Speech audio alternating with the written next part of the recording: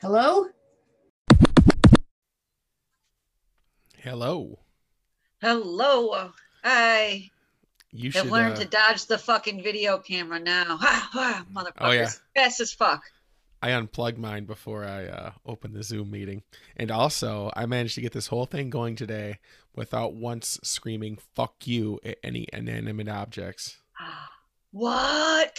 Yeah, I know. I am the big winner today. I am I'm the gonna big say fucking shit from winner. now on. You're our IT guy. so so if you have any IT questions, my first is going to be, have you tried angrily clicking it over and over and over and over? Cuz Oh, that's what I do. also, what I do because well, this is what happens to me. The first time I do it, I was like, well, maybe I missed the button, right? Like Yeah. maybe I thought I clicked on it, but I didn't.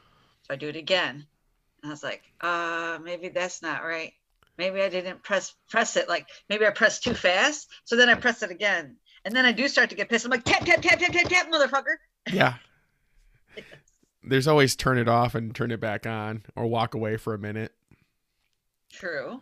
Yeah. So That's, I mean those IT tips will pretty much, I mean those are free. Those are free to you. turn it on and off, not to be a bitch about the whole thing, but it often works. That's true. You know what Yeah, I'm saying? it works It fucking works. almost any electronic thing. It seems to actually do. It does actually seem to work. It does. And sometimes if you've tried everything but turning it on and off, that will set you the fuck off right there. Yeah. You're like, I've tried everything. They're like, did you shut it on and off? I was like, I will burn this motherfucker to the ground. Which is why I don't understand how they think we're gonna have all this automated stuff so soon, like automated cars and shit. Like that fucking thing, that thing's not gonna fuck up in the middle of traffic and just stop or just like turn right 3 feet past where it was supposed to and take out the McDonald's sign. Well, at a Detroit casino, they have those automatic kiosks, no cashiers. And I'm like, you're fucking overestimating one, my willingness to use this computer and not talk to a person and have them push the buttons for me. You're Yeah. overestimating yourself. And two, you're overestimating the average user. Yeah. Well, I'm all about the U scan at the grocery store though. Oh, I motherfucking refuse. I looked at the cashier like, if you expect me to scan my groceries, I expect you to give me money off because now I'm an employee here. Oh well, Yeah. as an introvert, it's worth it. It's worth not talking to, or having very little interaction with another human being to me. Oh no, inevitably that thing fucks up and I gotta call her over and I gotta sit there and wait, which is really what gets me going. And then I'm like, no, no, no. So you have old person problems. I do. I actually there's a grocery store here that opens, the Kroger opens at like 6, but a cashier doesn't come in till 8, and I don't finish shopping till 8 o'clock. Wait, so the store's open, but it's U scan only? Uh-huh. What happens if you're Which buying alcohol? something you can't buy law open until like 7, right? And then there's always that cashier that's standing there. Oh, okay. So there's Yeah, technically I there's have a not sold cashier. alcohol since the 90s, but if I remember correctly, like you can't sell it till like noon on Sunday and Yeah. something Well, what about something. the rest of the week? I don't remember all the weeks. It's been since the 90s, bro. Like I'm Okay. yeah. Okay. I'll ask you about what happened at the job you worked in the 90s and we'll see what's up. Ask me a question about it. I'll answer. You drove a truck, didn't you? No, I didn't. I worked in a Okay. factory. Okay. I was Anyway, like, don't start this shit with me. all right.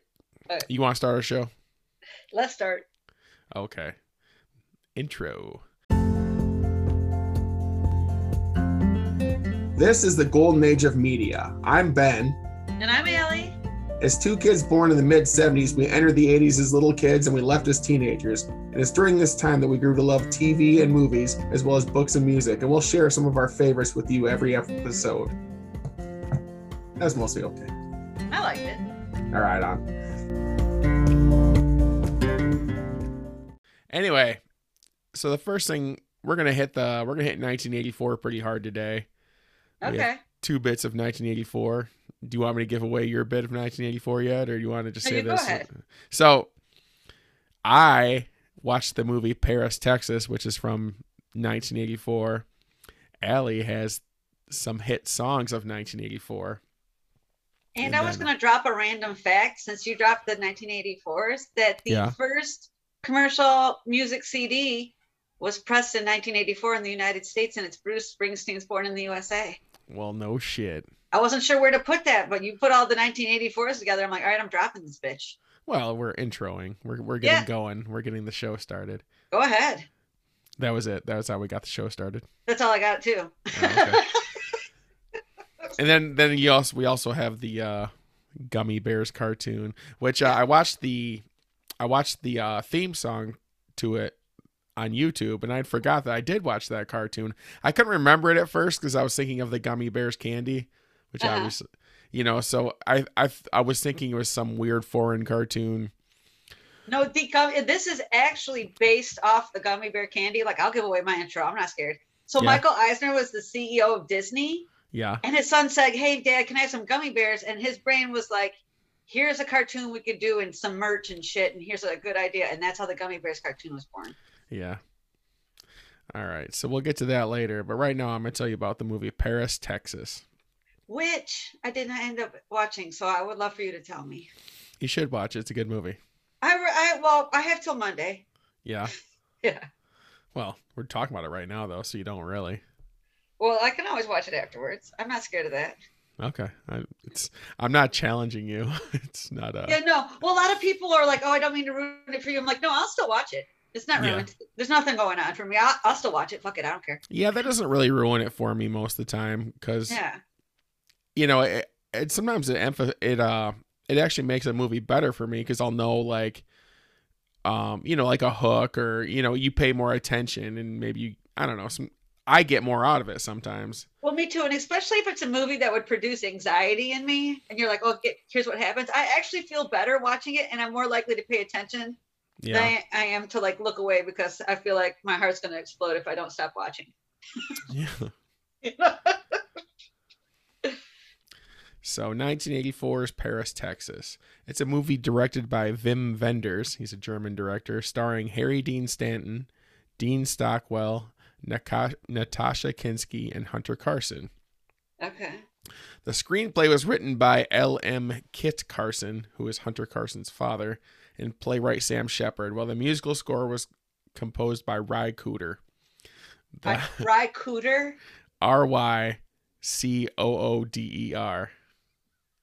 Cooter is his last name or their last name? It's a guy. It's a single person. Yeah, it's his last name. Interesting.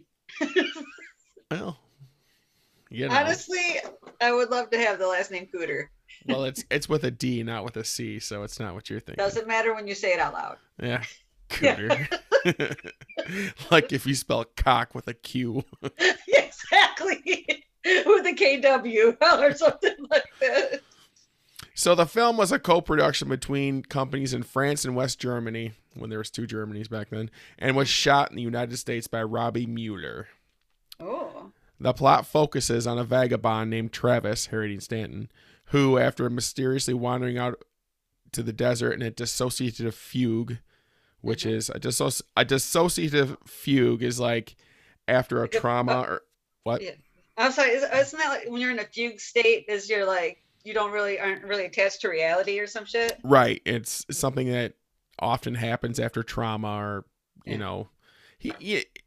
has it basically fucks you so up. You're like, I need to check out for a minute. Thank you. Right. Like, exactly. I'm not gonna be here. I mean, I'll be here, but not here. Yeah. He's there, but not there and wandering around in the desert. Yeah. So after wandering out in the desert, he attempts to reunite with his brother, Dean Stockwell, and his 7-year-old son, Carson. After connecting with his son, Travis and the boy end up embarking on a voyage through the American Southwest to track down Travis's long missing wife. So the cat. So his brother, who was the kid raised by? So I'll tell you. Okay, sorry. So here's the main cast. Okay. Harry Dean Stanton's our main character, Travis. Who he's the one who kind of snaps and wanders off. Aliens. He's from a lot of things. He has a shitload of credits. Oh, it's extensive. The one that I mostly recognized him from, because I did look at the pictures of the staff. I should say staff. I meant the cast. Yeah. Yeah. Was Harry Dean Stanton. I was like, ooh, Alien. Yeah, Harry Dean Stanton's. He's probably. I mean, I don't want to say I have a favorite actor, but if Harry Dean Stanton's in something, I'll at least give it a chance. I get it. He's a good actor. He's he's something else, and he's not handsome, and it always adds to it for me that he's like this weird kind of ugly guy from Kentucky who. Oh, see, I always thought he always makes a good dad too, like the good. Maybe not. He doesn't have the best outcomes, but he has the best intentions kind of dad. That's who he reminds me of. Because in Pretty in Pink, he's like the alcoholic burnout dad. True. Where he has good intentions, maybe not great outcomes. Yeah. Yeah. Maybe that's where I get that shit from. Maybe. So Harry Dean Stanton, he's Travis. Natasha Kinski, she's hot. Yeah. In this movie, she plays Jane, and who is the younger woman that Travis had an intense relationship with. Okay. And then Hunter Carson. Oh, let's see.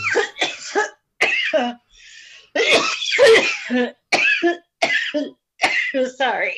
Do you want to call 911? Water. Went out. Wrong way. Send help. So I was going to quietly take a drink of water. Yeah, that worked out. You think it worked? What did it? For fuck's sake. Okay, I'm ready now. Did you try and drink it through your nose? No, I literally went to both say something to you and tilt the glass back at the same time. And apparently the esophagus can only handle water or air at one time. Yeah. Yes. One day you'll master this drinking thing. You'll what the fuck was maybe, I? Okay. Maybe by the time I'm 50. Yeah. Hunter Carson, he's plays Hunter. Another one of those instances where a child actor plays a character with the same first name. I think it just helps him. Yeah. So yeah. Hunter plays Hunter. He's in the movie. He's the son of Travis and Jane. And Dean Stockwell plays Walt, the hardworking, grounded brother of Travis, who raises Hunter in Travis's absence. And Aurore Clemente, or I don't know how to say it. She's French. Plays Anne, and she's Walt's wife, and she's a surrogate mother to Hunter. Okay. So, Travis Henderson. Okay. So Travis is the main bro. Yeah, we'll get to the movie here. Travis Henderson walks alone through the West Texas desert in a fugue state before stumbling into a bar and losing consciousness. A German doctor examines him and determines he is mute, but discovers he possesses a telephone number and calls it. The call is answered by Walt Henderson, Travis's brother from Los Angeles. Walt has not seen or had contact with Travis for 4 years and agrees to travel to Terlingua, Texas, to retrieve him. His French wife, Anne, is concerned about the matter as they have adopted Travis's son, Hunter, with Hunter's biological mother, Jane, also missing. Walt reaches Terlingua, I'm just going to say Texas, and finds Travis wandering from the clinic where he was found. The two brothers begin driving back to Los Angeles, with Walt becoming increasingly frustrated with Travis's muteness. Finally, so when you're watching the movie, Travis doesn't say a word. Harry Dean Stanton, he doesn't say a word until 26 minutes into the movie.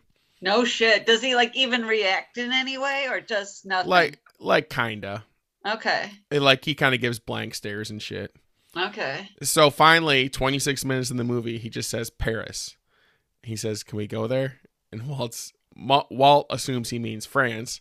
And further down the road, Travis shows Walt a photograph of an empty lot in Paris, Texas, which he had purchased, believing he was conceived in that town. And does he particular reason he thinks they did the boom boom in Paris, Texas? Yeah, because he claims that his mother had told him that the first time her I don't know why your mom would tell you this, that the first time her and his father made love was in Paris, Texas. Okay. And that his dad always liked to tell the joke to people when he would meet them that his wife was the girl he met in Paris. And then he'd wait a second and then say Texas. Okay. Okay. So they're going to drive back to. So at first, Walt takes Travis to the airport, and they're going to fly back to Los Angeles from Texas. And, Travis is like, I don't want to leave the ground. And he gets him on the plane for a second, and they cut to a scene where the plane stopped on the runway, and they have to let them off. And then Walt's all exasperated, and they go to the rental car lot, and Travis has to have the exact same car that they had before. So they get the same car.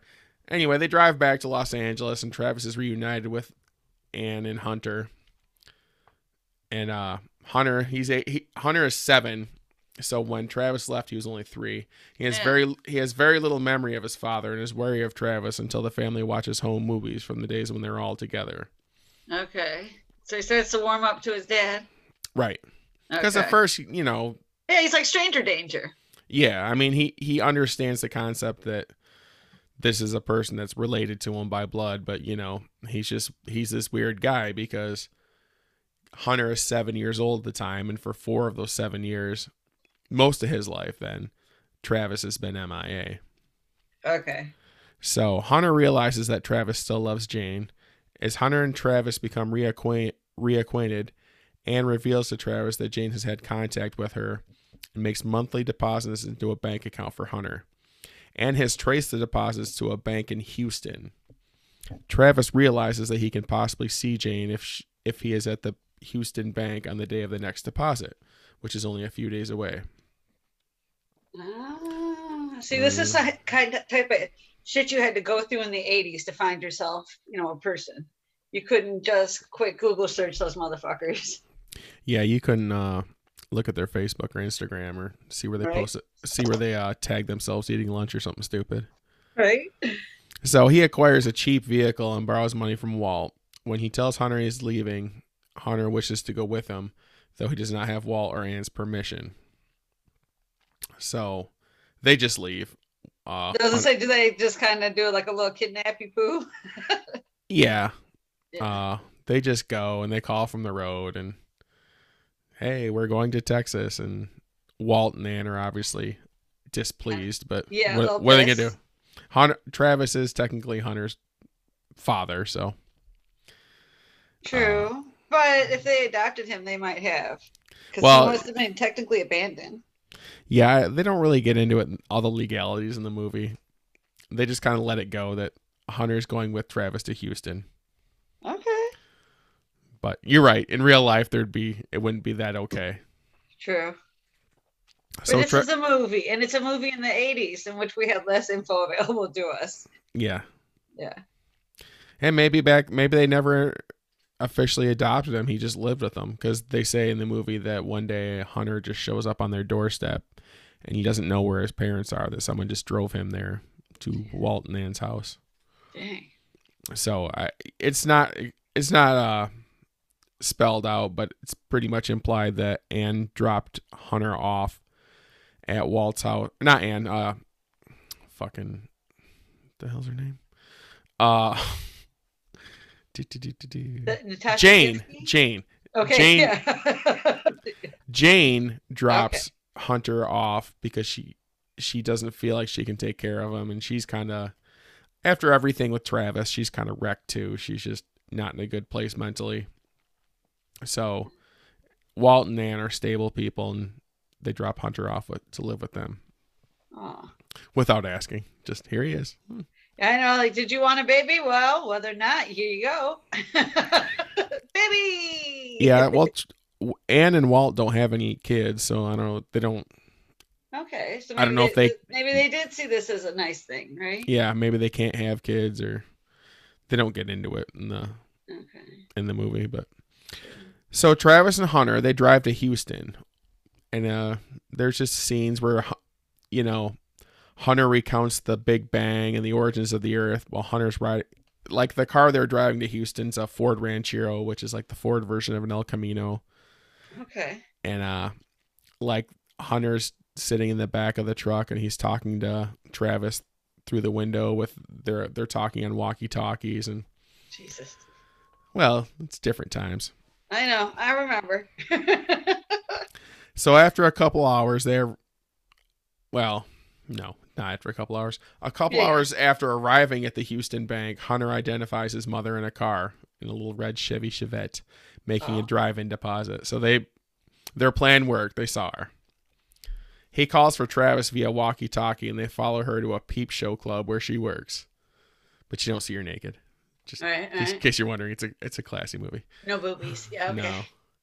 There's like one if we're gonna be pervy, there's only like one sort of half-lit boob of Anne's earlier in the movie, but half-lit, okay.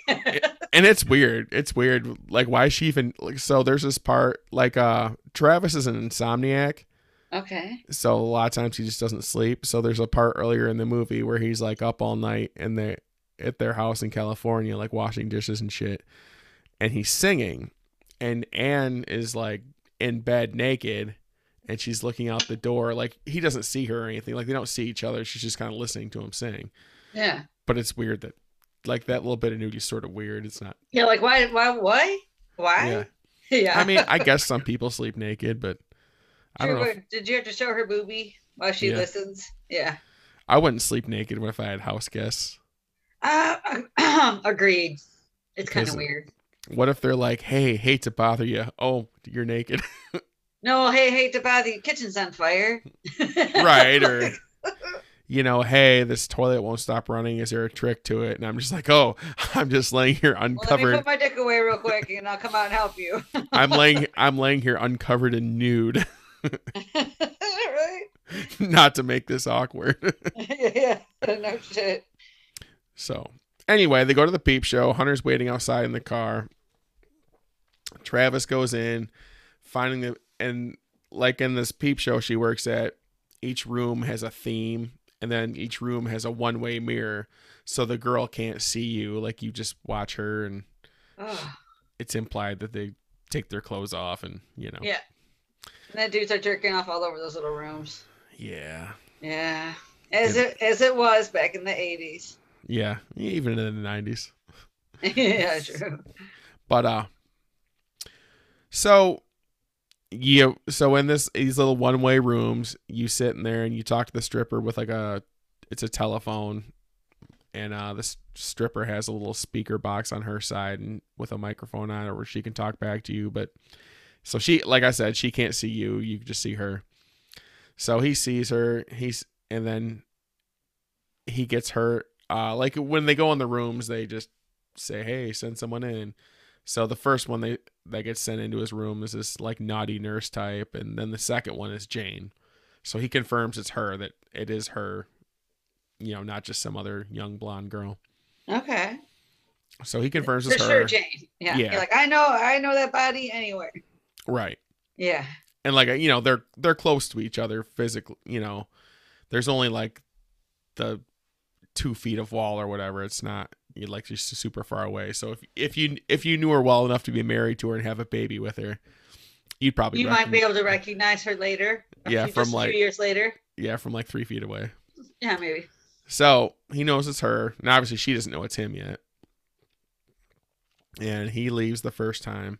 So the next day, Travis leaves Hunter at the Meridian Hotel in downtown Houston with a message that he feels obliged to reunite mother and son, as he feels responsible for separating them in the first place. Like he has this whole, he makes this speech into a tape recorder and then leaves it for Hunter, and then he leaves Hunter alone in this hotel room while he goes to reunite with Jane. So Hunter's playing back this message, and the gist of the message is that he wants Hunter and Jane to be reunited, but he can't stay. What? No, it's something. Travis returns. He leaves the kid like alone in the hotel room? Alone in the hotel room. Well, fart, man. We know who's not the dad of the year this year. Wow. For 1984's year. Well, he wasn't the dad of the year in 84, 83, 82, 81. Or when he abandoned his son in 1980, that time. Yeah. Yeah, I guess you're right. he's pretty much doing what he does. But at least he tells Hunter why this time. At least why he's being abandoned. Yeah. Funny enough, Gummy Bears also has a child being abandoned about that, but he's a little bit older. But is the gummy bear abandoned because the gummy bear who's abandoned is like one of the weird flavors, like it's supposed to be butterscotch, but it kind of tastes like earwax, and then his mom was like cherry, and so they ate the cherry one and left. Well, no, he's actually a human that's abandoned. And he's treated like trash throughout the Gummy Bear series because he's an orphan. And they basically, the people are like, oh, he's trash, that kid. And right. He does all this great stuff. But because he's with the Gummy Bears and he swears to never tell who the Gummy Bears are, he can never say it was him doing this great stuff. So people just think he's always trash. He literally gets abandoned almost twice in the same episode, first episode. Well, that's what he gets for being an orphan. You know what I'm saying? Because orphans, we've heard, are what? Not lovable. No, just exactly. So where was I at? Okay, so Travis goes back to the peep show, seeing Jane again, and with her she doesn't know. I would like we've discussed that she doesn't know who's on the other side of the glass. Yeah. So she comes into the room, and he starts telling her a story, and that obviously she thinks that. I don't know. He's some creep. Some random guy. He's some creep in there to have a jack, and he's just telling her some story. But he describes a man and a younger girl who meet. And if you don't know, Harry Dean Stanton's quite a bit older than Natasha Kinski, like 30 years older. And then in this, it's in the movie. In real life, they're like 30 years difference. And in the movie, the characters are, he's an older man who. It's not like the young woman. Right. It's not one of those things where they're like way fucking different in age. They're way off in age, and you're supposed to pretend they're the same. You know what I mean? Okay.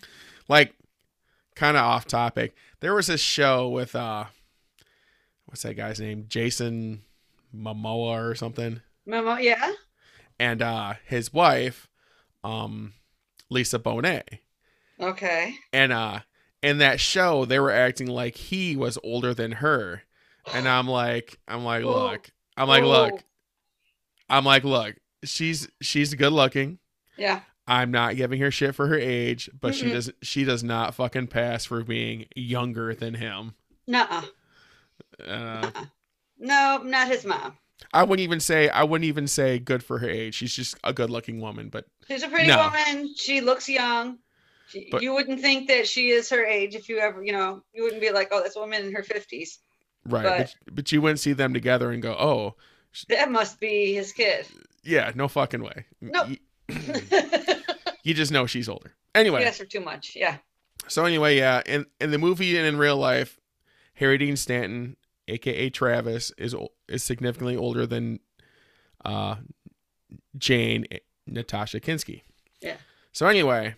He's telling her the story of a man and a younger woman who meet and they marry and they have a child. They have he's describing their whole relationship and how intense it was and how that at points in time he just couldn't bear to be without her, but how, it was an unhealthy attraction. It was an unhealthy obsession.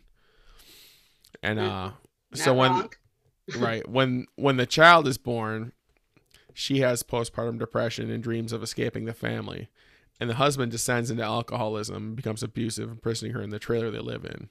And, obviously after a while, she's like, oh, this is my... us, right? Yeah. Like this is my story. Yeah.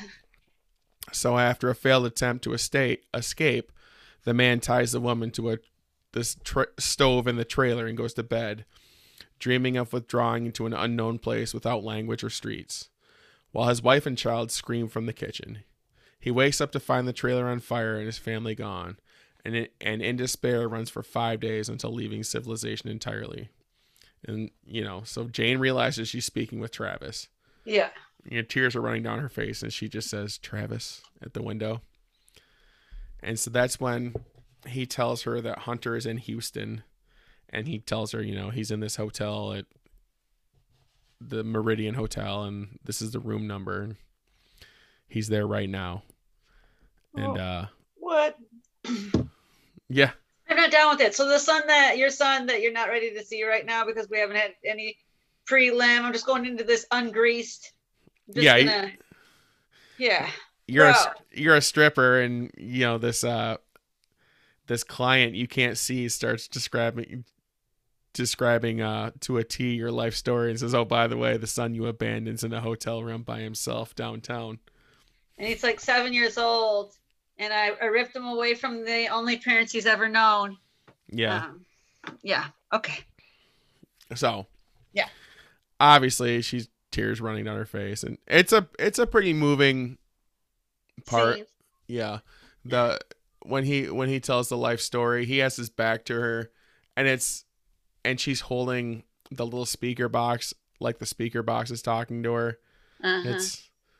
It something. had feels. Oh, it had feels, yeah. Okay. So then Jane realizes it's Travis, and then he tells her where Hunter's at, and then the next scene is it's nighttime, and Travis is standing in a parking structure staring up at the hotel room window where Hunter is by himself. And then he watches as Jane walks into the room, and then Jane and Hunter don't say anything to each other. They just hug. And it's I'm not going to lie. I kind of got a little misty. I get it, but I just don't see years of trauma suddenly erasing. No, But go ahead. And, I see. I get it. I understand. I honestly one time started crying about a movie after being like 15 minutes in. Yeah. And my boyfriend at the time was like, "You've only watched like 15 minutes." I was like, "I guess that's all I need." Well, if there's already a lot under the surface, maybe you just need a little something to break the dam open. Oh, fucking Nemo had me crying in the first minutes. I don't think I ever saw that. I don't have kids, Nemo? So yeah. You don't need kids to watch Finding Nemo. I watched that with my daughter was too young to take to the theater. I saw that with my friends. It was $1. There's a theater that used to be on Michigan Ave in Wayne, and yeah. If you went on Thursdays, I think it was $1 movie, and that's how I saw Finding Nemo because I was broke as shit. It was one of those like, all right, I'll spend $1, so I guess I'll eat a few less ramen packets. We'll see if I can survive. One of those. Well, if you break an egg into your ramen, it goes pretty far and it's pretty filling. True. Anyway, a few meals. Yeah. So yeah, Jane and Hunter are reunited, despite the fact that you have to kind of suspend disbelief, I guess, and you have to overlook the fact that she'd already let him go once because she couldn't take care of him, and that he has a family that is established and loving to him, right, and is supportive and stable. And there's plenty of feels like when they first leave on their road trip to find Jane. They show Anne, who is Walt's wife, kind of like his surrogate mother. Yeah. She's laying in Hunter's room, just kind of like, like where he would be, like sitting on his bed, and it's a pretty touching moment. That would be to me the touching part. Like she's getting really fucked over by this whole situation here. Right, because she loves Hunter. Hunter's her son. She loves him. She took care of him, and then the two fucked up parents show up and are like, "Well, I'm gonna try this again." Yeah. Shit.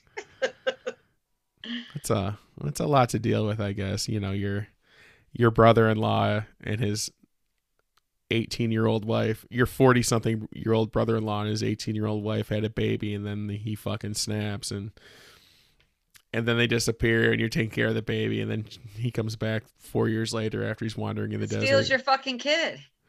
Yeah. Oh, I would show up after those people forever. I would come at them until I got my kid back. Like, no, I understand that you were the bio parents, but you gave them up to me, and I'm here now. Yep.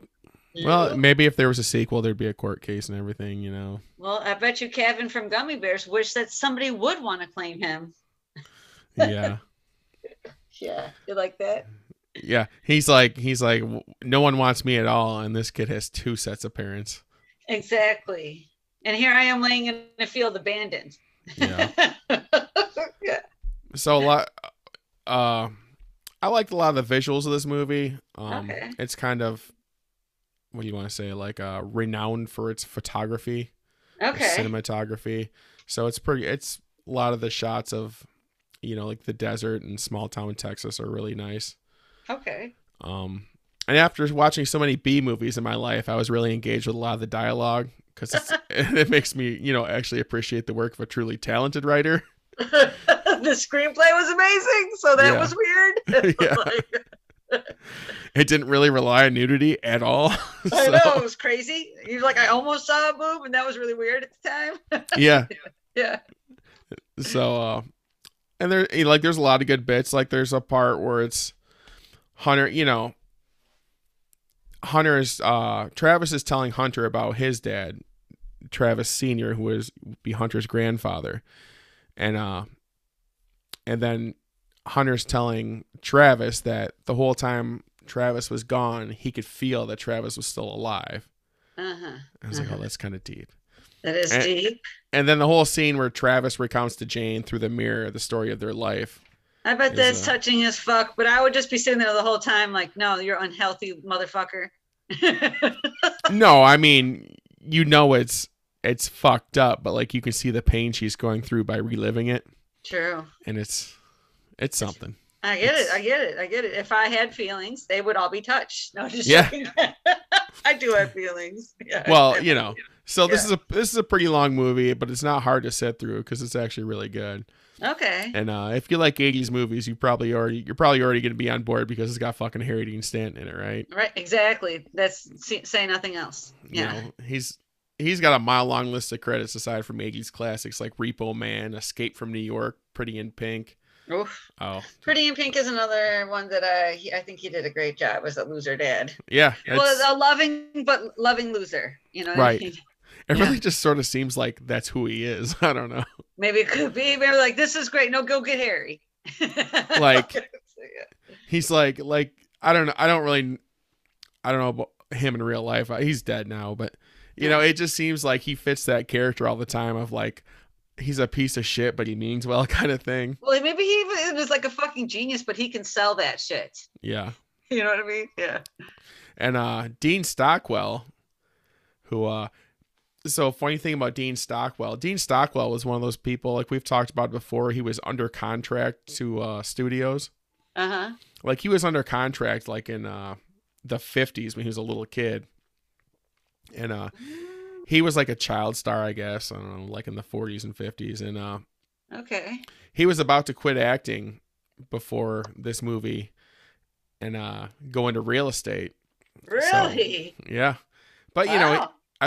I think his first roles were in the 50s and this is the 80s. So I think after like 30 years, he was never like a super big leading man type per se, Well, I always thought that also when you're a kid actor, remember we've talked about it's a little... Right.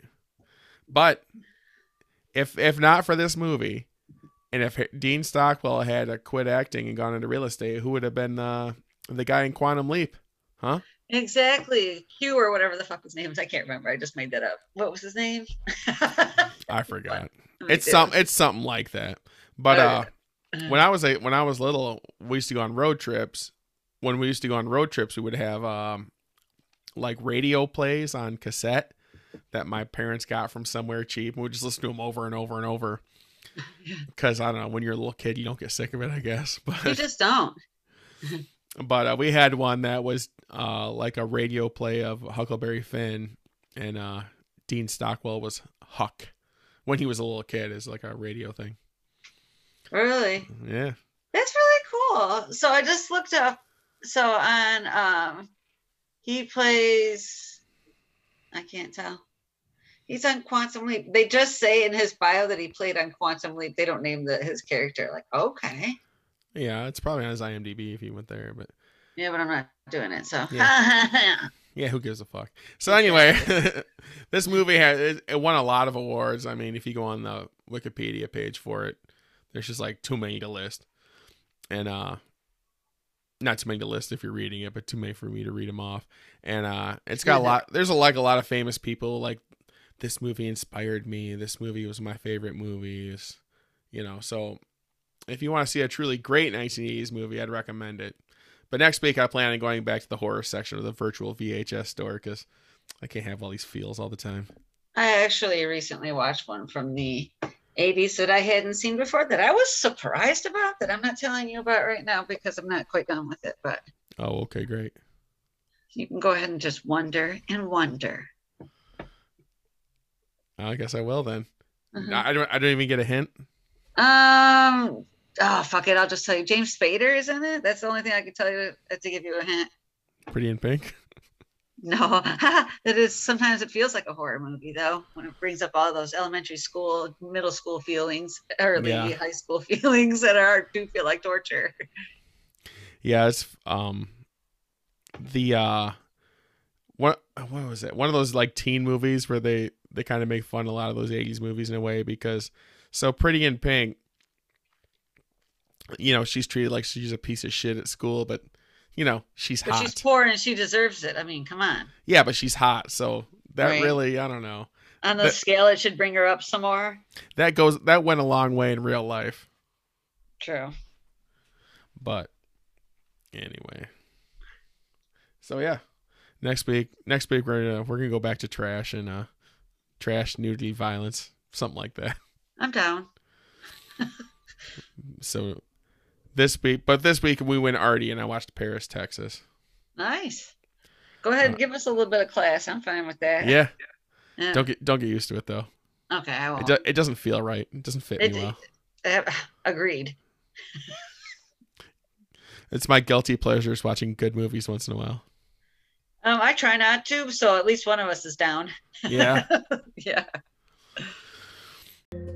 If you like this podcast, you can subscribe on Apple or whatever platform you like. And if you rate and review us, it really helps us to be seen. So you should do that. Probably even if you think we suck. And Except for still rate us nice. Don't be an asshole. Shit. yeah, well, you know, Okay. you have to be realistic about these things. True. Well, there's this one podcast I listen to that says compliments only. Yeah. I want legitimate reviews. Anyway, so where can they email us, Allie? They can email us at goldenageofmedia80s, so goldenageofmedia80s@gmail.com. Okay. And then we're on Instagram at instagram.com/goldenage8090. Facebook, facebook.com/goldenage8090. And then we have a blog that's struggling to get out of the incubator at goldenage8090.blogspot.com. And I swear one day it'll actually have some stuff on it and be worth visiting, but it'll get there. All right. It's not this day, but it's a future day. Yeah. Yeah. So do you want to tell me about the Gummy Bears cartoon now? Yep. Like I said before, it is based off the fucking candy. Now, I Yeah. tried to explain to a younger coworker that at one point there was only gummy bears, right? There was gummy bears, it was the thing, and then gummy sharks, and then gummy dinosaurs, and then peach rings and strawberry, circles or whatever. But in the beginning, there was only gummy bears. There weren't gummy worms? No, not in the very beginning. It was just the bears. So then, it's made into this, TV show. And I can guarantee you, so long as I'm talking to you on this podcast, that we're going to every now and then go over Saturday morning cartoons, because that was a place in which I found some childhood happiness. Yeah. Like you, I thought I did not watch it until I watched the intro. My husband and I are watching it on Disney Plus. And I was like, I don't know this TV show. I don't remember it. I think Cassie, my little sister, watched it. And all of a sudden I'm like, gummy bears found Right. here and there and everywhere. I'm like, oh shit, I have watched this before. Yeah. Well, when you told me you were going to do you're going to talk about the Gummy Bears cartoon. Yeah. Like I said, at first I didn't remember it, and I was picturing it as like some weird, because the Gummy Bears, they're made by it's like some weird German company or something, right? Black Forest was the original gummy bears. So I thought it was going to be some and it's like a German company. Yep. So I thought it was going to be like some weird foreign cartoon. Yeah. No, I thought that Cassie watched it, but apparently I watched it enough I could sing some shit. I didn't know all the words, but I knew the chorus. Yeah, I don't remember that much of the show, but like when I watched the intro on YouTube, I was like, oh. It does sound familiar, right? Well, it wasn't just familiar. I was like, oh no, I watched this show. I remember it. Oh yeah. Some So of it, but It's actually the third show I'm talking to you about that was on 2 different channels, that aired on 2 different channels. What? The first was Hitchcock, right? Then Columbo. Gummy Bears aired from 1985 to 88 on NBC. And then after that, it aired on ABC until it went off the air in 1991. Like, Yeah. I don't recall this happening over and over again throughout my childhood. Right. Every time you tell me this, I think that there must have been. I must have watched it on one channel, but not the other. Yeah. You know what I mean? Well, the Hitchcock one is the only one I recall in real time, happening in real time. The rest, Columbo, Gummy Bears, shocked. Yeah. Yeah, but Well, I know I didn't watch That's right now, the second run of Gummy Bears on this other on ABC. You said was the second run. yeah. I know I didn't watch that because by 1991 I was a teenager. I was like a real 89, teenager. 90 and 91, you're like, no, nope, too late. Yeah. Yeah. So the cartoon takes place in this like medieval / magical land. It just can't quite decide. Yeah. Humans think that gummy bears never existed. They're just like a fable, a fairy tale.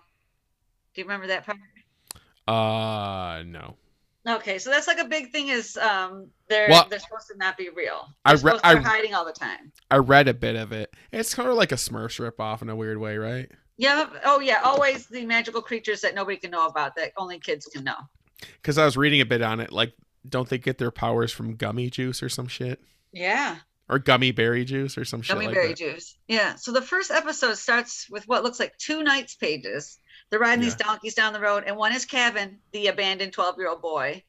He's one of the 2 main human characters. The other one is Princess Kala. Of course, she's like high class. He's trash. He's like a little trash monkey. Yeah. And Kevin has this gummy bear medallion on, and he believes that gummy bears exist. Okay. And people mock him for it. You meet Duke Igthorn, he's the bad guy. You also learn that ogres exist in this world.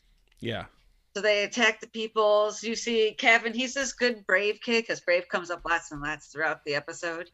Right. You meet Kala, Because he has to be brave because in reality, 12-year-old 12-year-old orphans are subject vulnerable. to human trafficking. Yeah, So, he's you know. vulnerable. So he has Yeah. to be brave. Yeah.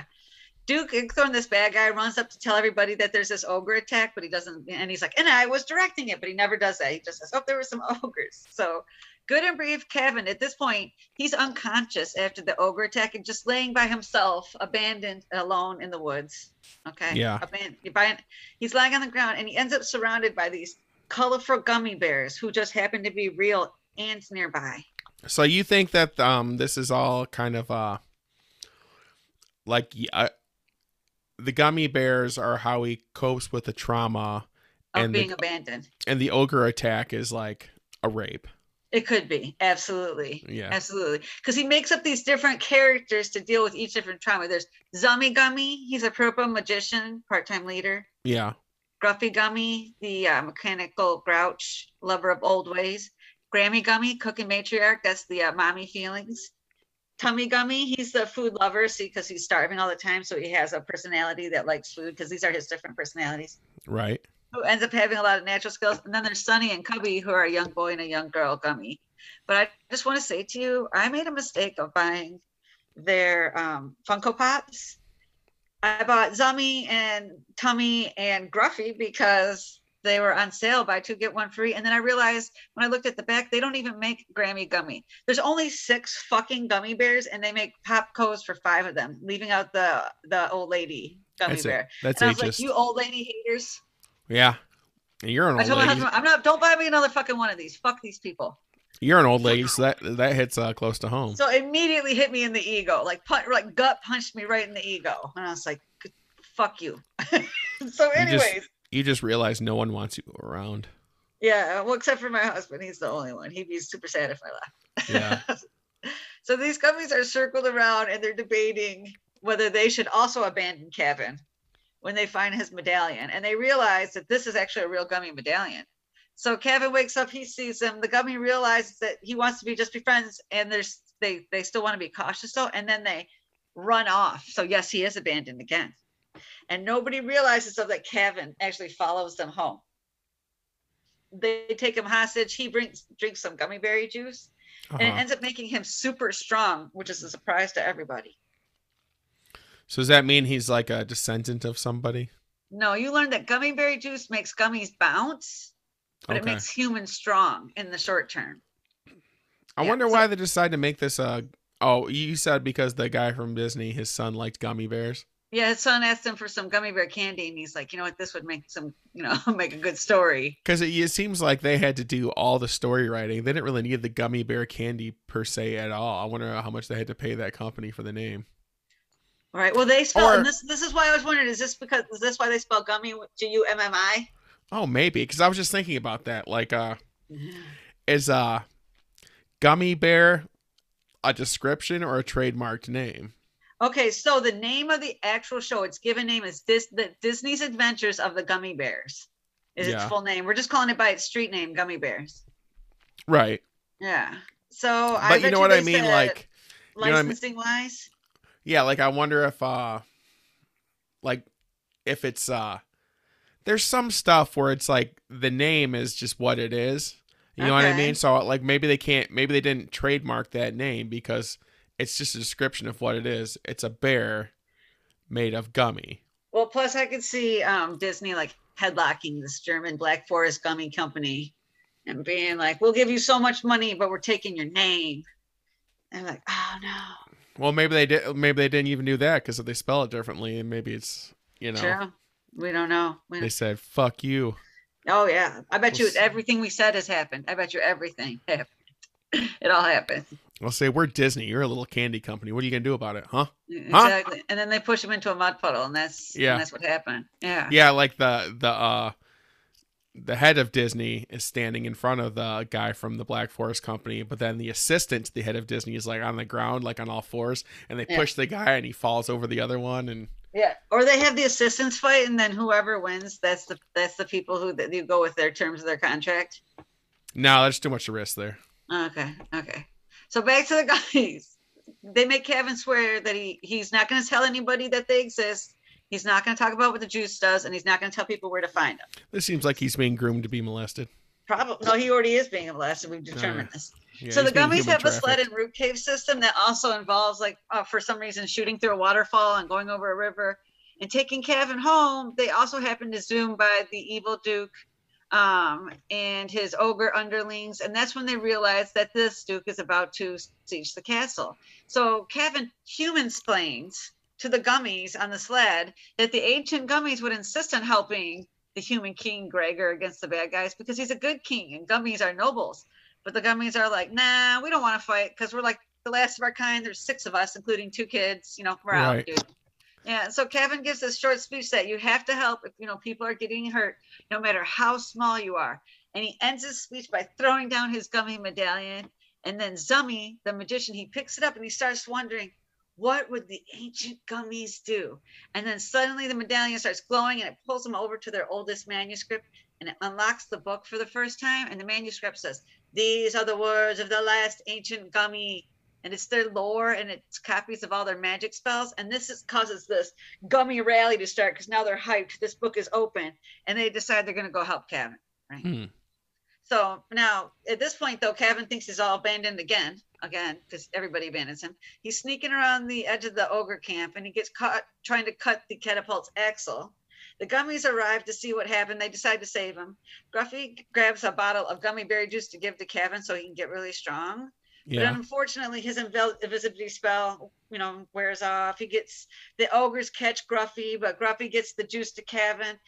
Kevin's whooping ogre ass. He throws an ogre across the forest. It lands by the evil Duke. And the Duke says, what happened? How'd this happen? They're like, this white boy drank this gummy juice and then threw us. And he's like, I need some of that juice. The gummy juice contains taurine. It's cocaine, liquid Yeah. cocaine, Okay. actually. So the Duke starts his attack and the gummies and Kevin, once again, they power up with the good juice and the ogres get pumped and the Duke works to get the juice and he actually does get some of it. And it makes him really super strong, but he doesn't realize you have to constantly drink the juice because it wears off really quickly.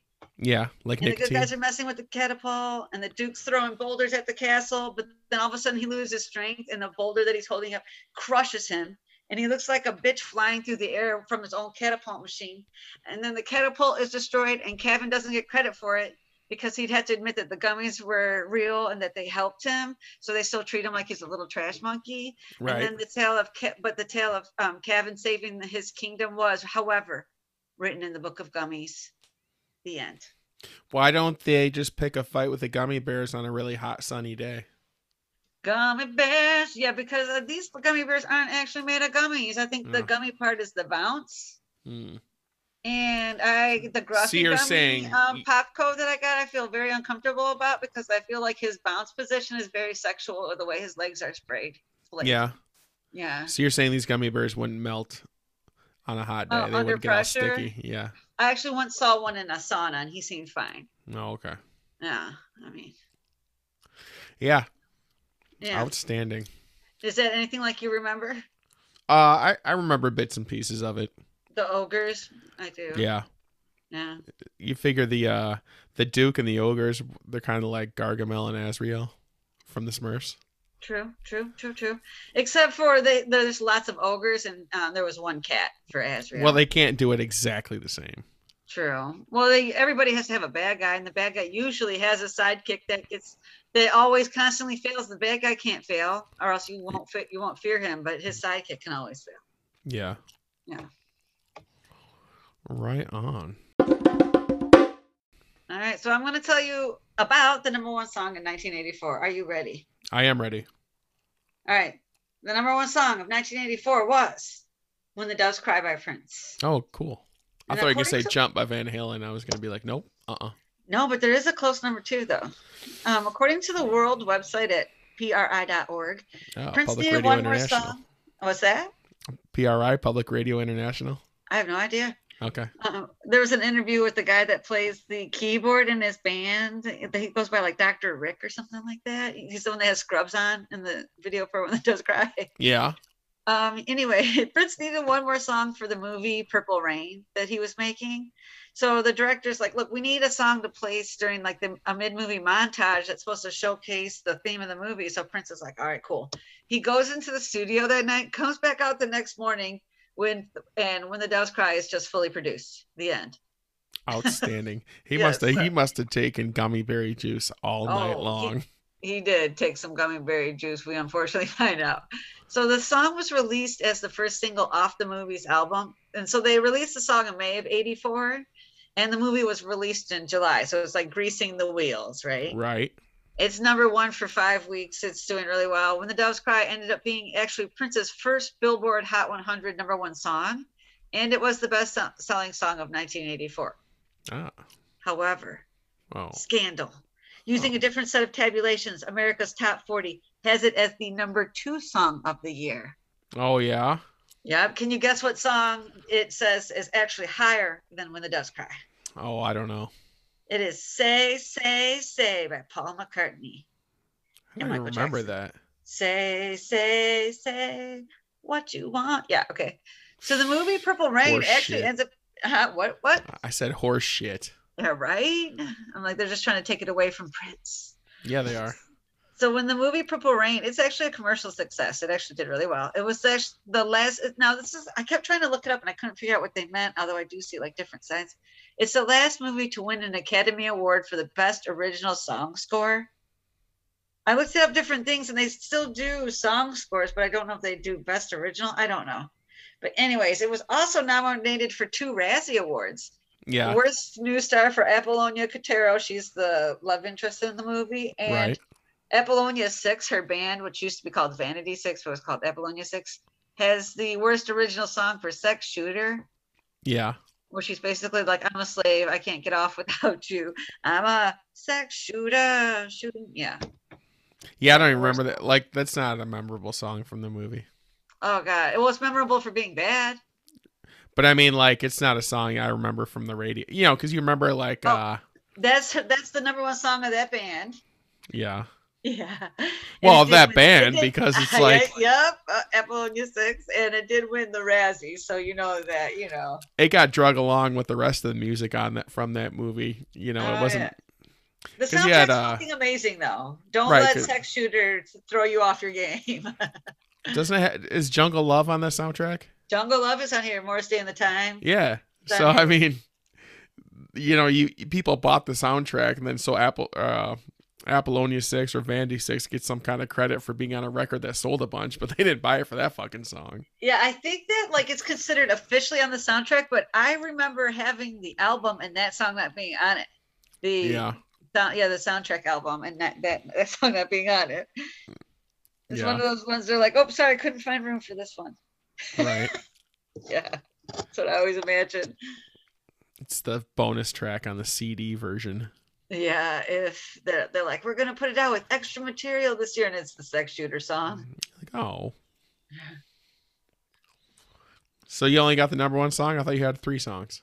No, just number one. The only time I did number 3 was 82, I think, and that's because those top 3 were really interesting. I couldn't leave it alone.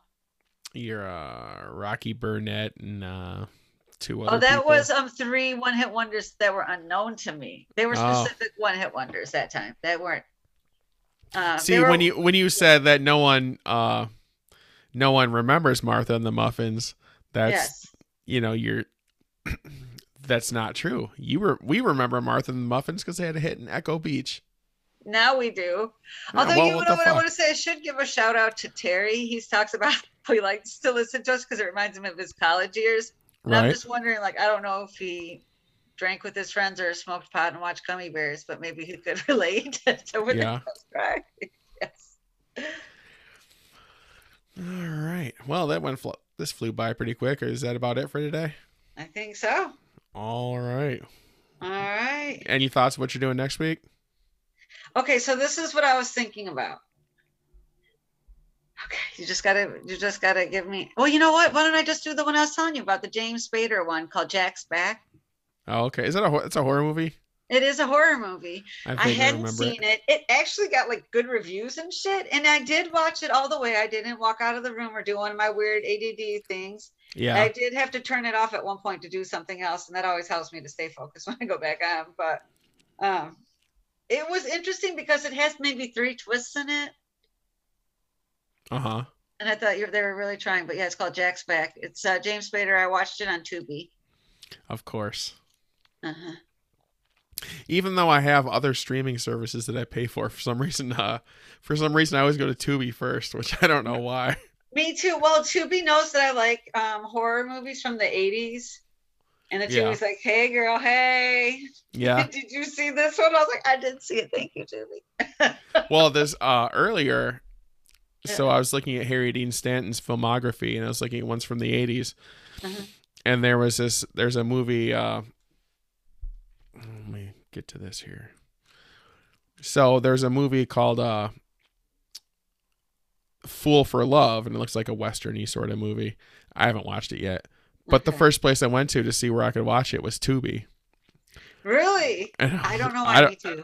I don't know why, because I have HBO Max, I have Netflix, I have Amazon Prime. Yeah. I have the Apple one, I have Disney Plus. I also watch Peacock, which is a free one. Sometimes if I'm doing something, like say I'm cleaning and I just want something on the background, or maybe my husband and I are doing something together, I play Pluto. Yeah. You ever watch Pluto? Yeah. That's where we'll play like the same TV show over and over again. And my husband and I have watched CSI TV shows a million trillion times, and we'll just turn on like the CSI channel. Yeah.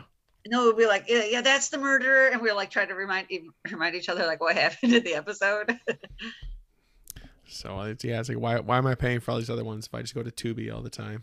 Me too. Because one day you're going to be like, fuck it, Tubi. I feel like I hit the end of you for a minute. But every month, take shit off and put it on. And yeah. Tubi dropped Columbo, and it got picked up on, Peacock dropped Columbo, but now it's on Tubi. I'm like, you're lucky. Yeah. I was in the middle of that. You're lucky, Peacock. Yeah. You might have to go to the antique mall. You might have to go to the antique mall and find the DVDs or something. Now, as someone who also doesn't have cable, how are you watching the Olympics? Broadcast TV. Okay. So we do also have an antenna in our house, but I decided we're just going to either, if we have to pay the little extra, watch it through Hulu or Peacock, because I am someone that just fucking loves the Olympics. So's your sister, so. Yeah, I try to burn the patriarchy half the time, and then I'm like, America and the Olympics. Yeah, well, as far as burning the patriarchy, so to say, you know, the Olympics, you could argue, is one of the few times where, you know, the lesser known sports or like the women's sports get as much, you know, maybe not equal, but you know, they get better coverage. Okay. You know what I mean? So like if you're a fan of female athletes, if you're looking specifically where a female athlete may shine, you're more likely to see it during Olympic coverage than like the WNBA, or there's no lady hockey that I know about besides maybe college or high school level, or you know what I mean? Yeah, but the thing is though, like they'll show gymnastics all fucking day, but it's hard to watch like the horse one or whatever, because I've had people who like some of the lesser sports. So I guess they do it more along lines of the popular sports and less along the lines of sexism. Yeah. But I'm like, sometimes it's hard to watch the less popular sports. Although I must say, one time my husband and I were watching this documentary on bowling. Because I don't remember. Do you remember when we were kids and bowling was big on the weekends? And they had like celebrity bowling. Oh, maybe vaguely. I don't think I watched it, but I guess I was aware of it. Yeah, well, if you look it up, it was on TV more than you remember. But we were watching this documentary, and the whole time we're like, "This is boring. This is stupid." But at the end of the documentary, you're watching this like showdown, and we're like, "I don't think he's going to pick up this split man." Like we're like all into it at this point. It's like, oh yeah, I do remember this a little bit when I was a kid. But yeah, look up like there was celebrity bowling, bowling for dollars, all sorts of shit when we were kids. Yeah, bowling was a pretty big sport. Yeah. Yeah, I remember. And when I said something, I found out my former father-in-law was a big bowler. Your sister, your younger sister's a big bowler. Oh yeah, the Bowling Stones, Holly, Michigan. Yeah, I thought that's a cute name. But I remember my friends' parents bowling a lot when I was younger. I guess my parents didn't, but other people's parents did. My mom was on a team that was so bad they got the last place trophy. Yeah. Yeah. Maybe they should have tried harder. No, somebody's got to come in last place, so fuck it. That's Have true. a good time. All right. All right. We'll talk to you next week. Talk to you later. Bye. Bye. Not really. Not really.